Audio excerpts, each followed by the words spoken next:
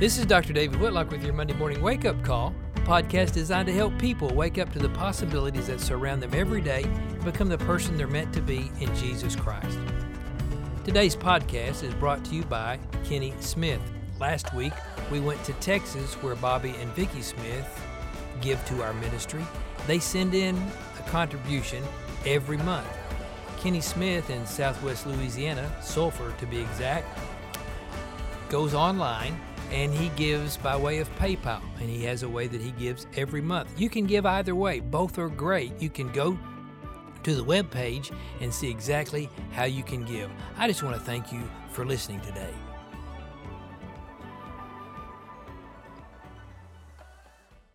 It happened on Monday. On this Monday in August 50 years ago, Satchel Paige was inducted into the Baseball Hall of Fame as the first Negro League veteran to receive a nomination for that Hall of Fame.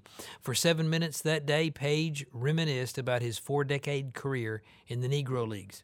We have to remember Satchel Paige was not the first African American to be inducted into the Baseball Hall of Fame.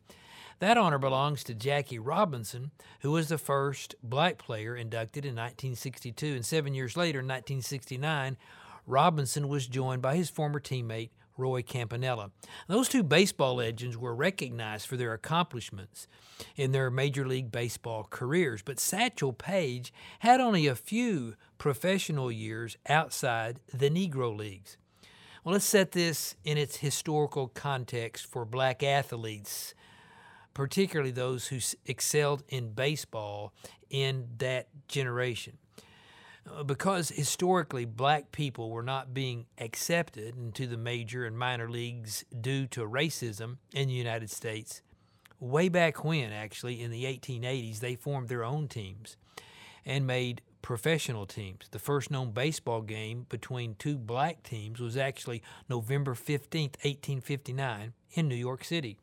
It wasn't until almost 90 years later in 1947 that Jackie Robinson, signing with the Brooklyn Dodgers, broke the color barrier in Major League Baseball. And that's quite a story.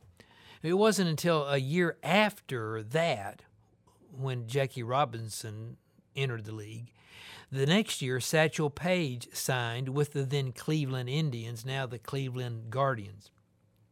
But when Jackie Robinson signed, he was beginning his professional baseball career at the age of 28. Even that was a relatively advanced age for baseball.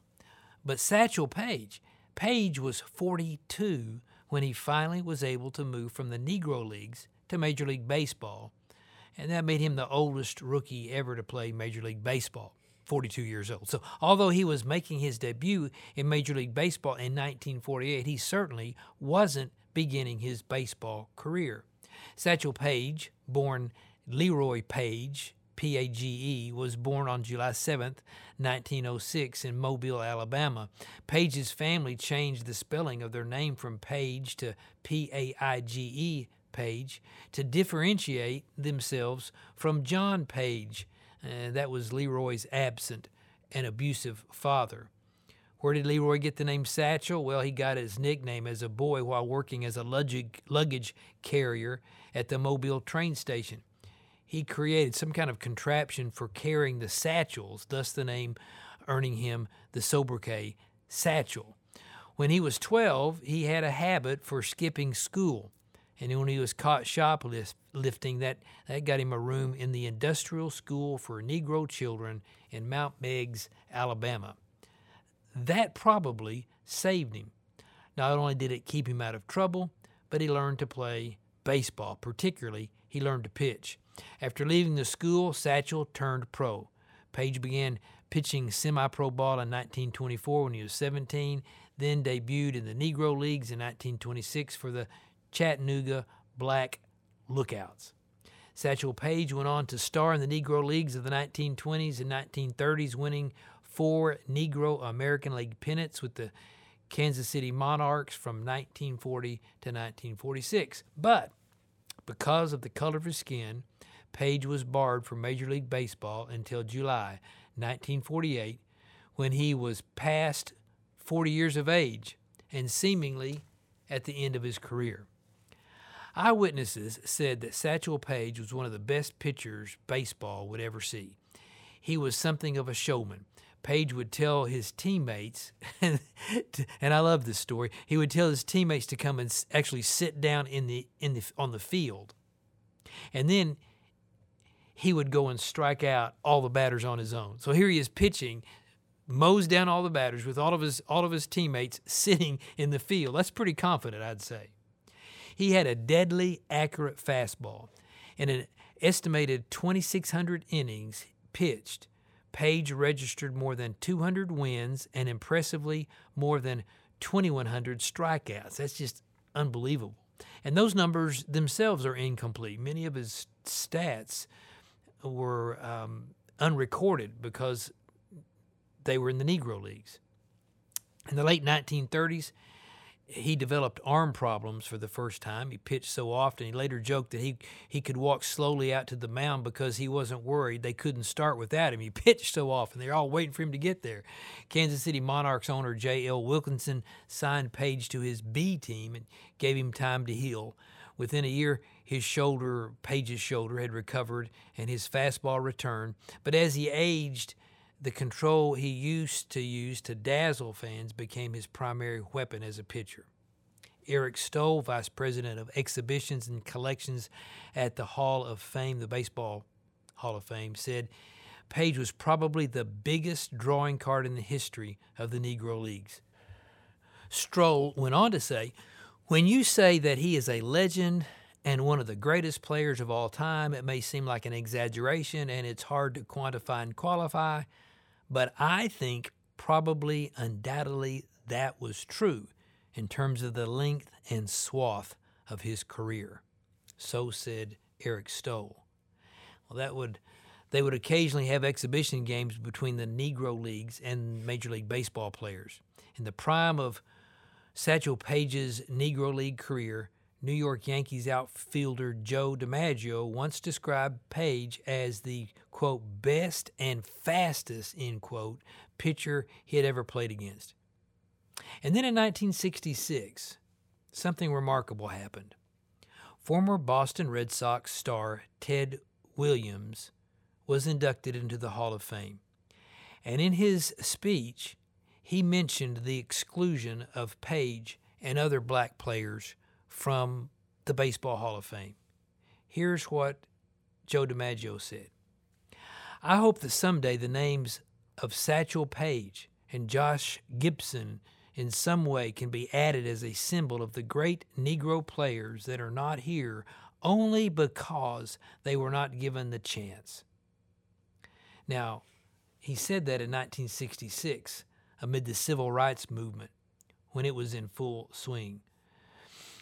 Members of the Baseball Writers Association of America, the body responsible for selecting Hall members, took note, and they created a committee in 1969 to advocate for Negro League inductions.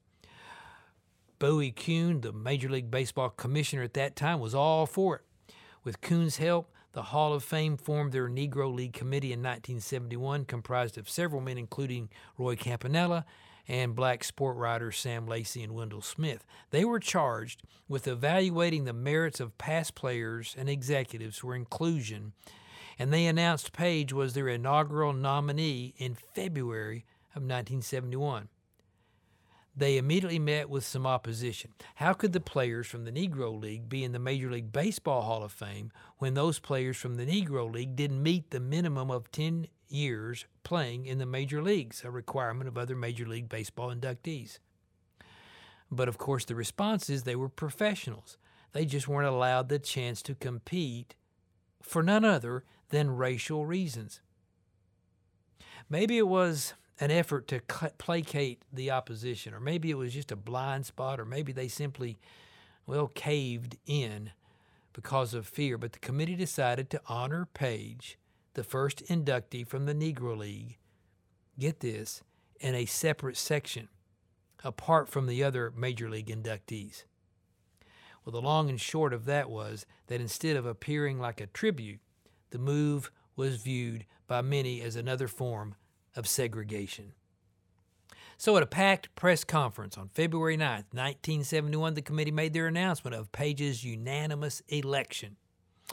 Now, sadly, instead of it being a proud moment for Satchel Paige and for baseball, it looked like the inductees from the Negro League would be, once again, second-class citizens. Page accepted this separate but unequal decision. He said, "I'm proud to be wherever they put me." The media didn't accept it.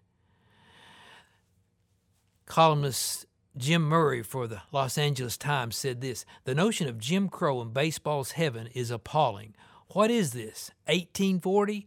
Either let him in the front of the hall or move the damn thing to Mississippi." Okay, so the controversy begins.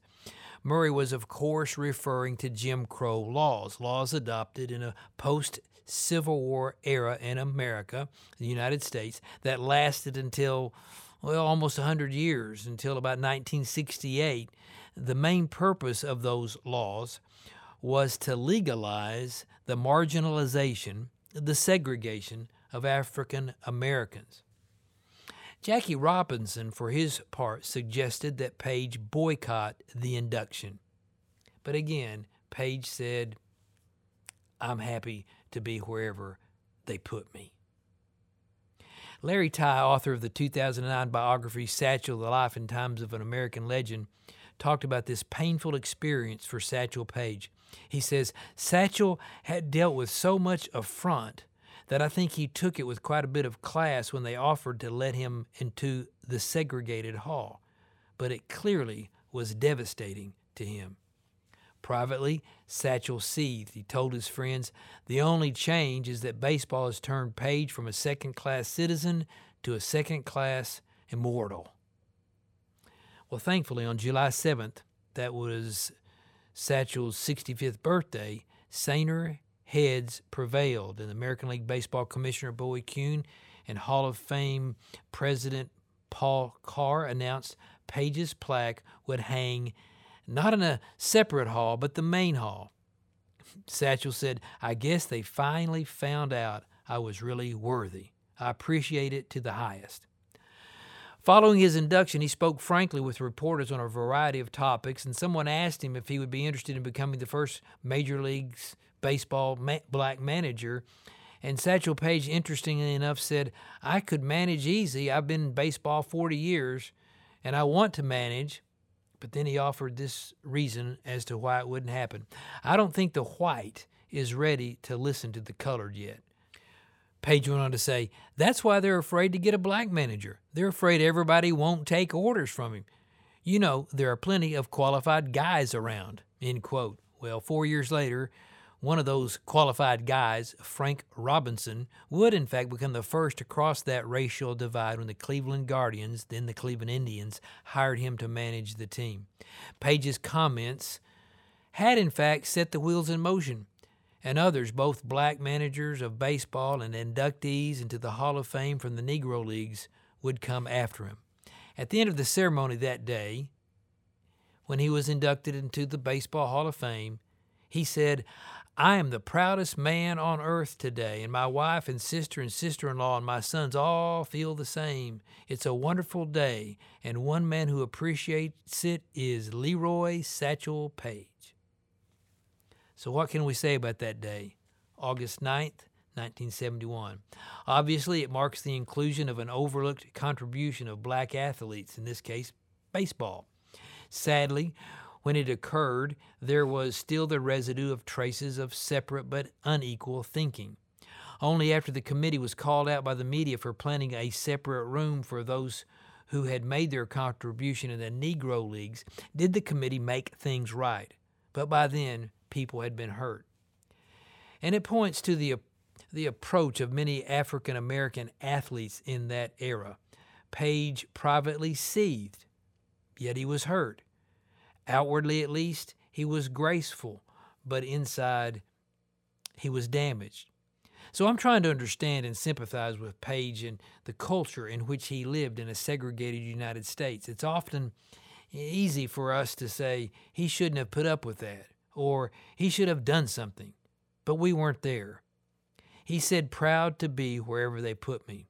Unfortunately, Left to itself, that would have been at the back of the bus. The world looked so different then.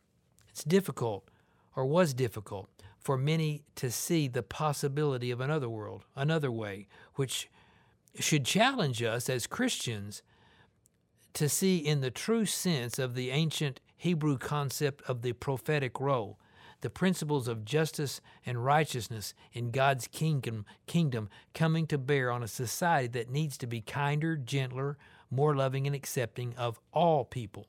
Hopefully, seeing through the eyes of Christ, we as believers can work for truth and justice in the situations in which we find ourselves right now. And then again, maybe Satchel Paige was more savvy in his response than I'm giving him credit for. For years, he would hire himself out to the highest bidder, the team that would pay him the most, to pitch for them. He was something of the precursor of the free agency system in baseball. And in fact, he was envied as a savvy businessman in the sense that he knew how to put on a show and he knew how to draw a crowd. He knew how to play it. And so maybe his words, proud to be wherever they put me, had a different intent by Satchel Paige. Maybe they were meant to engender a sympathy for him that would in fact ignite a backlash of support for him as a black athlete who had been dismissed. As the saying goes, honey attracts better than vinegar. Regardless, through it all, he was able to keep and maintain a positive attitude. Here's one of my favorite Satchel Paige quotes.